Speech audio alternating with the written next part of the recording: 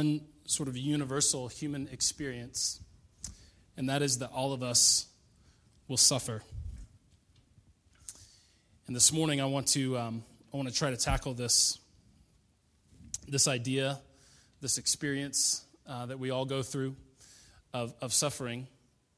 We're in a series that we're calling Remade, and it's all about being made brand new in Christ.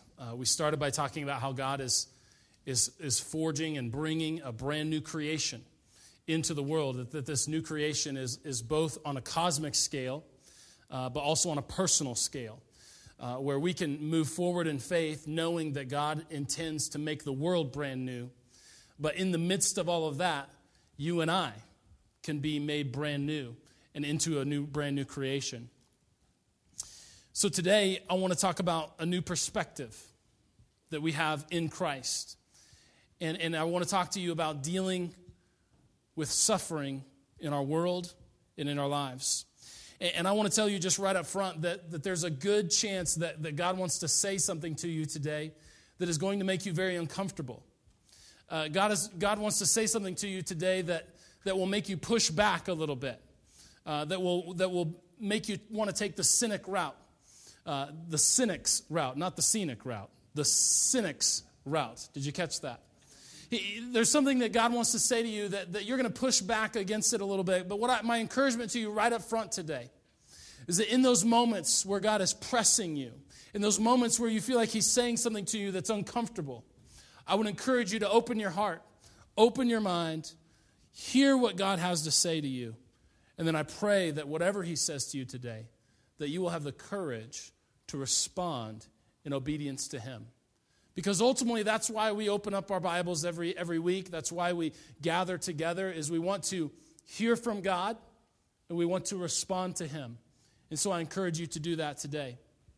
Now, this suffering that we all experience, that some of you may be going through right now, or if you maybe have just come out of a season of suffering, and if you're feeling like, hey, life is good and life is grand, chances are there's some suffering that waits right around the corner for you. Because whether this suffering comes by death or disease or disaster or deep disappointment, all of the dirty D's in our life, regardless of the form of suffering, we will suffer. And as I see it, there's sort of two typical responses to suffering whenever we face that in our life. The first is most popular among religious people, and so if you're following Christ, you've been going to church for a long time, this may be your sort of first response to suffering. And I like to call this the moralistic response. And that is to say that many would believe that suffering is a result of the sin that's in our life. And so if we could just sort of live up to God's intention for us, if we could just live a little better, if we could just do a little better job, then suffering wouldn't happen in our life. If we could just pray more, if we would just go to church more, if we would just have more faith, then sort of this idea of suffering or the experience of suffering would somehow avoid us, or it would take a curve around our life. And so sort of the moralistic response is, if you're suffering, you just need to be more moral. You just need to be better. You just need to do more. You need to spend more time serving. You need to spend more time praying. You need to spend more time in church. So go to 2 churches, 3 churches, 4 churches. Do whatever you can to do more. That's the moralistic approach. And if you do that, sometimes religious people would say, then suffering will avoid you. And so the first response is, if you're suffering, you just need to do more and be better. The second typical response to suffering, death, disease, disaster, disappointment in our life is the cynic's route. So on one, it's sort of the moralism and the moralistic route. The other one is sort of the cynic's route, or cynicism, and that is to declare, because of the suffering that I'm going through, because of the experience I find myself in and the circumstance I find myself in, we can take the cynic's route and declare that God isn't good. Some would even say God isn't there. And if He is there, then He certainly is incapable, He's incompetent, or He's indifferent. That is to say that because suffering is a reality in our world, the cynic would say, God is distant. He doesn't care. He's not involved. And so the cynic would often say, to hell with God. He obviously doesn't care about me, and so why should I care about him? And that's the cynic route. And the chances are is that in this room, some of you take the cynic's route. And you are a cynic. And that's where you're at today. You walk through suffering. You see this disease and disaster and disappointment in our world, and you become cynical. God doesn't care. God isn't good. Or God is indifferent. But the book of Job and the narrative that we just read shows to us that both of these approaches are not only wrong, but that both of these approaches are spiritual dead ends. And that's why I want to speak to you today, because we have this sort of universal experience of suffering, and we tend to go either one direction or the other. Be better, do more, or God doesn't care. And what the book of Job and what the Bible wants to show us is that not only are both of these wrong, but both of these are spiritual dead ends. They won't get you anywhere spiritually in your life. Now, this, of course, raises more questions, and questions are raised in our minds as we walk through suffering. One of the questions is, where does suffering come from? Or to personalize that a little bit, we often ask in the middle of our suffering, who has done this to me? Because in the middle of our suffering, what we want most is to be able to point the finger, right? I mean, if we're in the midst of this terrible difficulty, this terrible challenge in our life, what we desire most is if we could just point the finger somewhere and place the blame somewhere, then all of a sudden we feel like we have a framework by which we can begin to deal with the suffering. Oh, it's their fault. It's that person's fault. It's God's fault. And so one of the first sort of implicit questions that we ask is, where does this suffering come from? Or who has done this to me? But that's usually not the first question we ask. The first question that we ask in the midst of suffering is why? Why has this happened? Why me? Why now? Or even when we see other people suffering, why him? Why her? Why them? And so while why is our first question, the sort of underlying question is, who has done this to me or to them? And then, of course, the question is raised in our life, how do I live in the midst of this? Like, I just experienced death way too early in my family. How in the world am I supposed to live through this? I just hinged my entire future on going to that school or getting that scholarship or getting that raise or landing a job at this firm.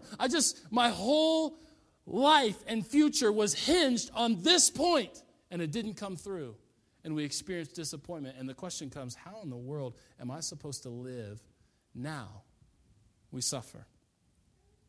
And I believe that this passage in Job that Jacinda read can really help us in a lot of ways to deal with and to live well in the midst of our suffering. We've had kind of a toned-down Sunday, and really on some level that's very intentional because we know that we were going to be talking about a difficult subject. And so we wanted to set the tone for the passage and for the message this morning. So just hang with me. It's going to be good, but it's going to be rough at the same time. It is a poor sermon that gives no offense, right? That's my favorite tagline. So here we go. Where does suffering come from? We're just basically going to structure the message by trying to come to grips or try to answer some of these questions. So the first question that we have to address is where does suffering come from, or who has done this to me? Now, again, our first tendency is to point the finger. And we know that this, like, we hear and we grow up, and we sort of have this feeling that there is this larger being, there is this all-powerful person, whether you call him God or whatever you call him, there's this thing out there. Our first tendency is to say, oh, if he's in charge, then it's his fault. He's doing this to me. Whether he's sort of allowing it, whether he's directly doing it, all of that doesn't matter. That's just semantics. It's his show. He's in charge. I'm suffering. He isn't good.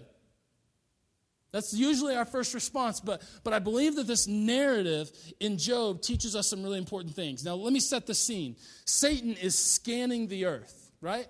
And sort of that's just where we get. Satan he's looking around, he's trying to do some damage, he's scanning the earth, the narrative tells us. And then in this conversation between Satan and God, God simply says, have you seen Job? He's righteous. He's good. He loves me. Now notice that God is not saying, oh, there's Job, go pick on him. Satan is scanning the landscape. And God, I believe, is with a heart full of love for his faithful servant, is saying, behold my servant Job. He is righteous. Which right off the bat automatically disproves the theory that if we're just more moral, we wouldn't suffer. Because right built into the narrative, Job is righteous. He's good. He's God-fearing. And then, so God is sort of bragging on his servant. He's good. He's righteous. Have you seen him? Have you noticed him? To which Satan says, only because you have blessed him is he good. Throw some of those things away, and I'll show you the true heart of your child. Now, immediately we would say, like, what is going on? Is this some, like, sort of dirty cosmic game that God and Satan are playing on Job? Right? I mean, some of you think that you're just a chess piece in sort of like a cosmic game between God and Satan, and you look at the story of Job and you say, oh, there you have it. We're just chess pieces. God God and Satan are just sort of playing us however they want to play us. But that's not what this narrative is telling us at all. In fact, to understand the narrative in that way is to miss the point dramatically of what Scripture is trying to say to us. God says, here is my servant Job. He's good, he's righteous, he loves me. And Satan says, I'll bet I can derail that train. Satan essentially says he only loves you because you've been good to him. Because in the first 8 verses, what we get is the wealth of Job. We understand, like, he's given all of these things. This is all of the possessions that he has. Satan says, only because you've been good, only because you've blessed him, does he love you. But I want us to notice some profound points being made in this narrative. Do not get caught in this idea that this is just a game between God and Satan that they're playing in Job's life and then therefore play in our lives. Listen to me closely. It is Satan's idea to try to derail the righteousness of Job, not God's. Read the narrative carefully. Satan is the one who is saying, I'll bet I can derail his righteousness. I'll bet that I can throw his faith off if you'll just give me a chance. And Satan essentially saying, if you'll just give me a chance, or I'll bet I can do that, shows another very profound point. God is in control of the situation. Despite the suffering, despite the heartache, God is still sovereign. God is still sovereign. And that's really important for us to understand. Satan is essentially saying, let me show you what your children are really like or what they do when they will suffer. And so Satan goes about causing and performing these acts in Job's life, not God. God is not the one sort of generating the suffering. And again, when we read this, we see what we tend to see is a cosmic game. It's all God's fault, and therefore God isn't good, and he can't be trusted. But if we look more closely, it's Satan's idea to derail Job and his faith and to throw him off. It's Satan who is generating the suffering in Job's life, but God remains sovereign over all of it. Go back to the Genesis narrative, and we see this world that God created. The world is good. It is without death. It is without disease. It is without disaster. All of these things are not intended in God's good world. And what happens is as we experience death and disease and all of these dirty deeds, those are a result of sin that has entered our world. In other words, when sin entered our world, when we tried to put ourselves in the place of God, and we tried to say, God, you're in my spot, as Adam and Eve did in the garden, the fabric, the good fabric of God's world began to come unraveled. And what God is now doing in the message of the gospel is that in this unraveled and broken world, God is on a mission to begin to take this fabric that's being pulled apart and begin to weave it all back together so that death will be defeated, so that goodness will reign and peace and mercy and all of these things that God intended. The gospel is about restoration, reconciliation. God is doing it and he wants to do it through us. That's the gospel. And we talked about that on Easter. And so these things that we experience through suffering and these things that Job experiences here are not intended in God's world. God is not doing them. It's Satan who's performing the acts. Are you with me? Now, I hope that right off the bat that that's an encouragement to some of you. As you walk through this suffering, evil is being perpetrated on you. You are the victim of injustice. You are in the midst of suffering. May you know today that God is still good. And may you know even more than that God is still sovereign over your situation. Because what do we see in the narrative? Yes, God allows it. He's not generating the suffering, but he is allowing the suffering, but he's still in control. A lot of times we tend to think of God and Satan as sort of equal and opposite forces that are always at battle. That simply is not the case. God is in control. God reigns. God is sovereign. And what we see, what he's doing here is he's even sovereign and he's overcoming the evil that is being brought upon Job. He says, Satan is like, I can derail this guy. I can expose him as a fraud. He doesn't really love you for you. He loves you because of what he's gotten out of his relationship with you. If you'll let me suffer, I'll prove it. And God says, you can do whatever you want, but don't lay a hand on the man. God is sovereign over the suffering. He's limiting the work of Satan in his life. You can do this, but you can't do this. You can take his possessions, but you can't touch the man. And then at the end of this chapter, when Job responds after all of these, after he's lost his possessions and his family, and he's gone through all this suffering, Job responds, may the name of the Lord be praised.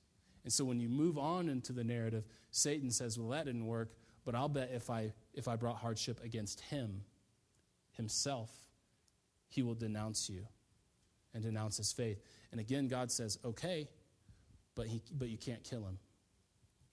God is always limiting. Okay? God is always limiting the suffering that Job is experiencing. That's critically important that we realize that. Okay? So who is this suffering coming from, and who is doing this to me? Where does this come from? It does not come from the God who is good. God is sovereign in the midst of your suffering. Can you believe that today? I want you to know that today. God is sovereign in the midst of your suffering. He is still in control. He is still good. The route that the cynic takes is a spiritual dead end. And I want to show you why. Because, so who is doing this to me? Then the second question is, why does suffering happen? Or why this? Why me? And oftentimes this is the first question that we get to when we suffer. Like right in the middle of the suffering begins, and the first words out of our mouth, whether it's literally or the first words in our heart, is why me? Why now? Have you ever noticed that there's not a good time to suffer? Right? Why now? Oh, man, everything was just going fine. Everything seemed to be going down the right road. Why now? Why me? Or we watch suffering happen in other people's lives and we say, why them? Why him? Why her? They don't deserve that. So why is often our first question. But I think it's super important that we realize in the midst of our suffering that there is no easy answer to the question that you've asked first. This question of why are we suffering? There is no easy answer to that. I wish there was. I wish that I could come up here and with boldness declare to each of you the reason that you're walking through the situation that you are. But I can't. And I don't believe the Scripture really even points us to answering the why question. And so if there's no easy answer, I think it's super important that we come to grips with this one thing. In the midst of suffering, we have to avoid pat answers. Have you ever heard those? Like you're in the midst of like this impossible situation, and a well-meaning Christian comes up to you and gives you this really pat answer, and you're like, that did not help. Right? Let me give you a couple of examples. Your 4-year-old son dies, and someone says to you, God just needed an angel in heaven. And you're like, that is not helpful. Like if he needed more angels, surely he could just make them. Right? Have you heard that, though? I have. I've heard people legitimately try to frame a suffering on that level with a pat answer like that. And church, let me tell you, if you're trying to come alongside of someone that's in the midst of a season of suffering in their life, avoid the pat answer. Because it doesn't help. And in fact, just embrace the suffering with them. Walk through it with them. Because the sooner you try to answer the why, you're just grabbing for nothing that's there. Because there are times in our life where we will never understand why we had to walk through suffering that we did. And so avoid the pat answer.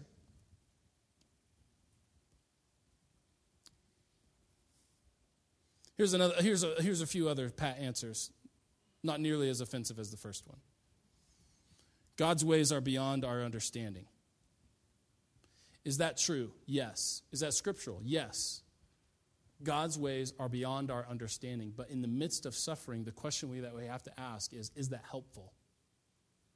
I think the answer is no. It's a pat answer. Oh man, you lost this person? God's ways are beyond our understanding.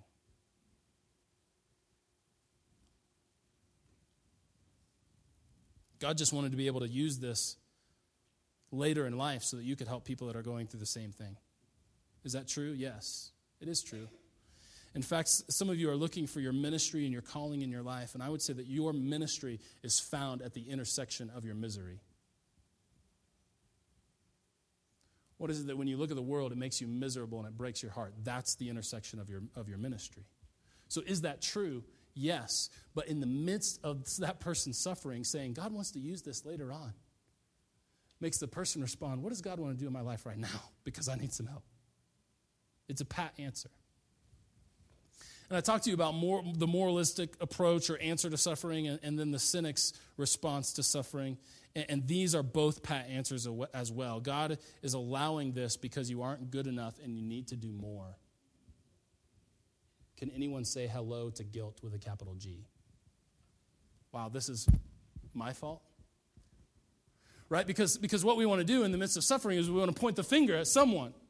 And if someone for you points the finger back to yourself, that does not help. And the moralistic approach is a pat answer. And what the point I'm trying to get across is we have to avoid pat answers in the midst of suffering. And in fact, we have to come to a place in our life where we can embrace not having the answer to the why question. And so I would encourage you toward a faith that goes beyond having to answer the why, and instead pointing to the who is sovereign, who is in charge, who loves you in the midst of this season of disappointment and doubt and suffering. Let's move away from the why and toward the who. Here's the cynic's response. See, I told you God doesn't care. Or this, you don't owe God anything because he's allowing this. That's the cynic's response. And their spiritual dead ends and their pat answers. In fact, I would argue this. Why is our first question and the most pressing, it is also the least important. And do you guys remember? There's a, I don't even remember, like early 2000s.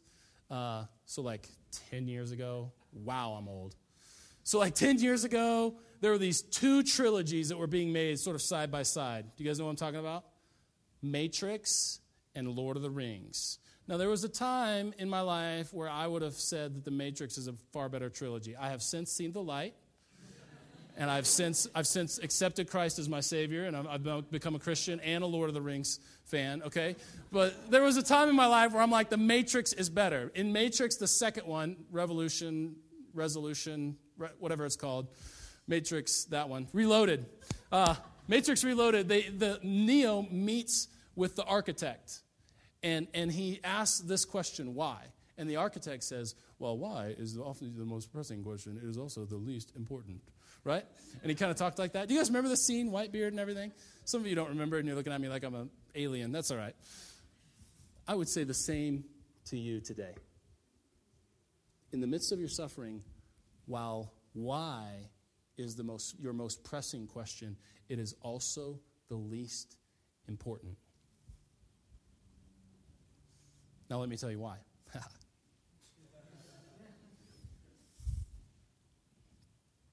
The answer to the why question is not as important as the process of walking through the suffering. Because if all we're trying to get is the answer to the why, then our focus goes completely on trying to get an answer to a question where the answer does not exist. But if we will get past the why question and enter the process of that suffering, we'll see that God wants to do something powerful in our life through the suffering. So it's not about the answer to the question. It's about walking through the suffering with integrity and with faith. Because let me tell you this. As soon as you feel like you have the answer to the why question, as soon as you feel like you have the answer, and you're holding on to it with such a tight grip, this is why I had to go through that, then something else will happen in your life that will make you question that answer that you held so closely. There will be another situation where you look at this answer that you hold so closely to and you're like, I've got to let that go. Does that make sense? Something else is just right around the corner that will make you question the answer that you had come up with and held so confidently to. And I talk about walking through the process, and here's what I feel like is so important to the Job narrative. In Job chapter 1, in verses 1 through 7, we learn that Job is a righteous man. We learn that Job is a wealthy man. He's a blessed man. And then you have Job 1, verse 8, through like Job 45, chapter 45, of suffering, of him walking through suffering. And then when you get to the very last chapter, you realize that God restored to Job twice of what he had before. That all that he lost, he gained twice more. Listen to me closely. God only allows Satan to do as much in your life as will get the opposite result of what Satan wanted. That's why we have to walk through suffering with faithfulness and with integrity. God will only allow suffering in your life to the point of getting the opposite result that Satan wanted. What did Satan want to do? He wanted to derail Job. He wanted to expose Job as a fraud. Your children only love you because you're good to them. And you see your example, Job. He's righteous, but he's also blessed. And so let me pour some suffering on in his life, and let me reveal his true heart, that he only loves you. This is Satan talking to God. He only loves you because of what he gets out of his relationship with you. He doesn't love you for who you are. He loves you because of what you give him. And so Satan wants to expose Job as a fraud, but Job walks through the suffering well and gets twice back what he lost. the exact opposite of what Satan intended. Our natural tendency, again, in the midst of suffering, is to take the route of the cynic, shake our fist at God, declare He isn't good, and then walk and go our own way. But if in the midst of suffering, we will walk with faith, confidence, and integrity that God is still good, that God is sovereign over my suffering, and that I will walk through this with faithfulness, and God will bring good to me because He's a good God. And I'm not talking about driving the car that you've always wanted to drive. I'm talking about God using the suffering that He didn't bring and using it in your life for good. Some people would say that the sovereignty of God means that everything in the world is happening just as God intends, which becomes very difficult for a victim of rape. That's, our ways are not as, we don't understand God's ways. And so you mean it was God's intention that I would go through this? No. God's sovereignty is bigger than that. God's sovereignty is not just that He's overseeing the whole world and everything is happening exactly as He intends. God's sovereignty is that He's able to take the hell that you go through from time to time and work good out of it. That's a greater God, and that's a greater sovereignty. Are you with me?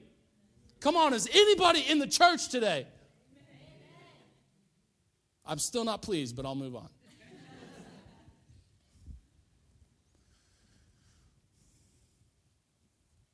God allows suffering in your life to the degree in which it will defeat Satan's evil intention for you.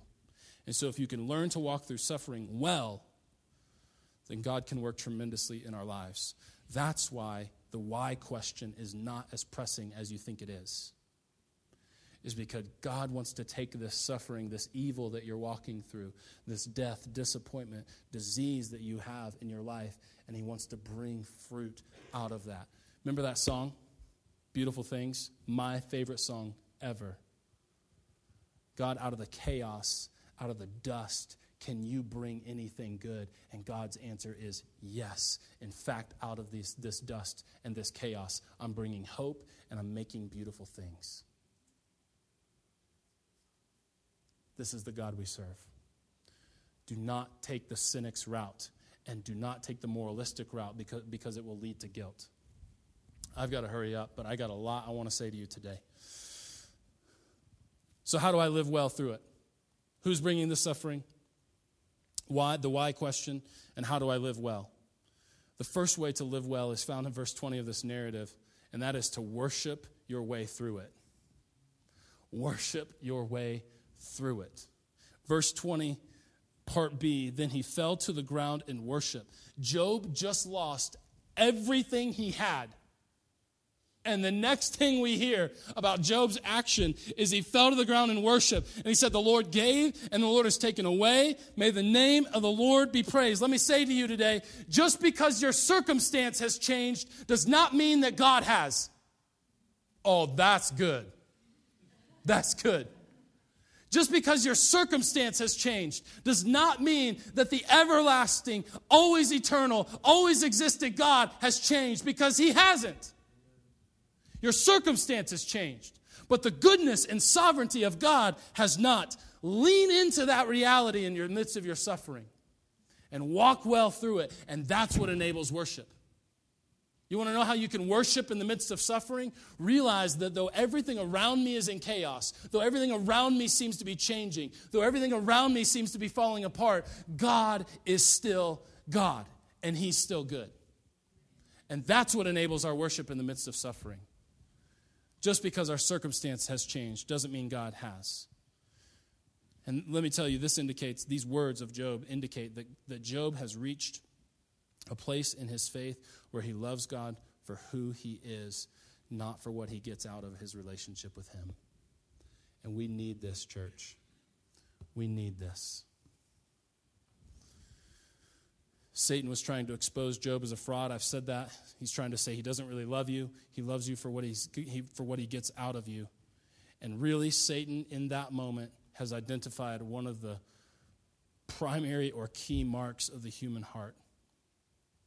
So often our love is based out of personal benefit, which is ultimately a selfish love. Let me give you an example. Have you ever met someone that when you met them and you were kind of like, everything was going well and friendship was coming about, and you began talking about how you might collaborate and maybe do a project together, and then for whatever reason you weren't able to do it, or you just weren't able to follow through, and it wasn't anything personal. It was just we were going to work on this thing, and now it's just not working out, and then all of a sudden the friendship ends. Right? They loved you based on what they could get out of you. They loved you based on the personal benefit of being in relationship with you.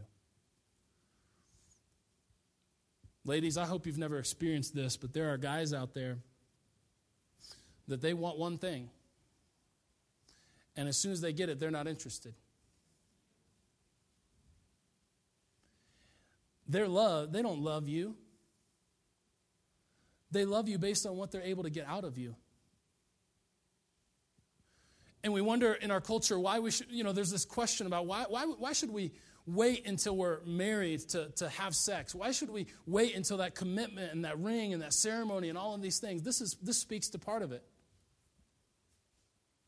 Is because it shows that the love is true. That it's a selfless love versus a selfish love. Where I'm just trying to get something out of this relationship.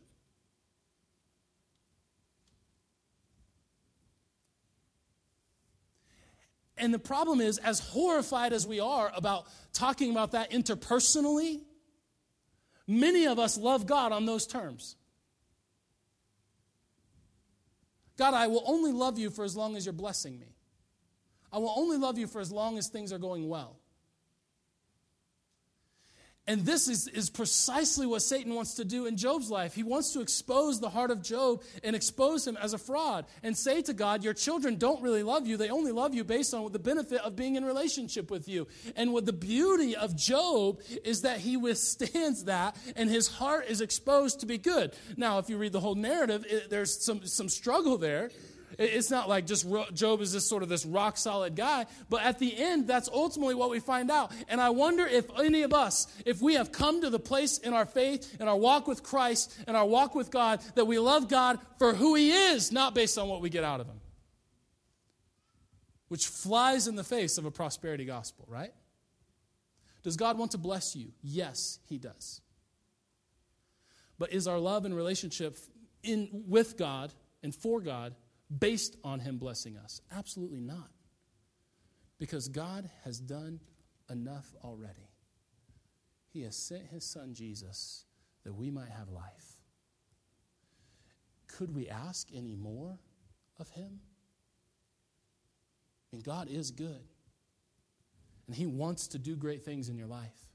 And He wants to make beautiful things out of the rubble and the dust and the chaos. But let me say to you today, don't base your relationship with Him on that.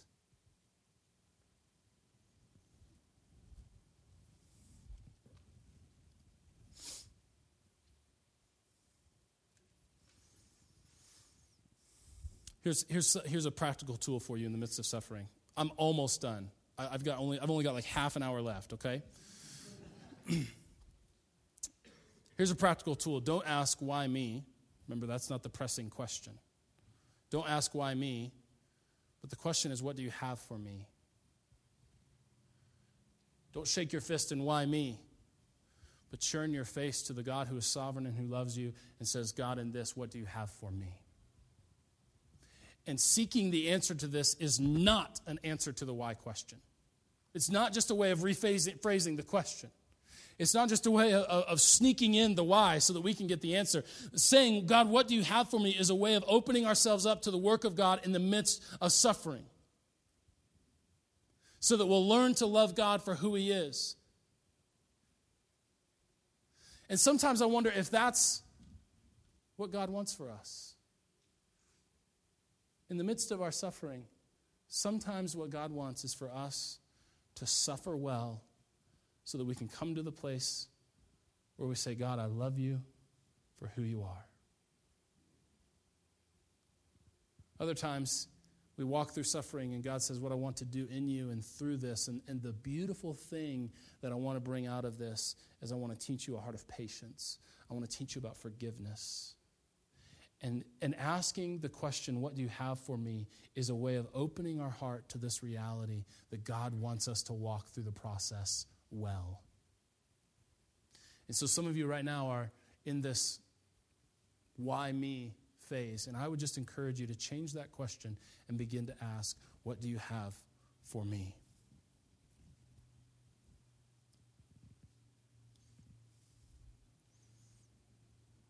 God looks at Job in chapter 1 and he says, he loves me. Satan says back, he doesn't love you, he's using you. Satan is a cynic.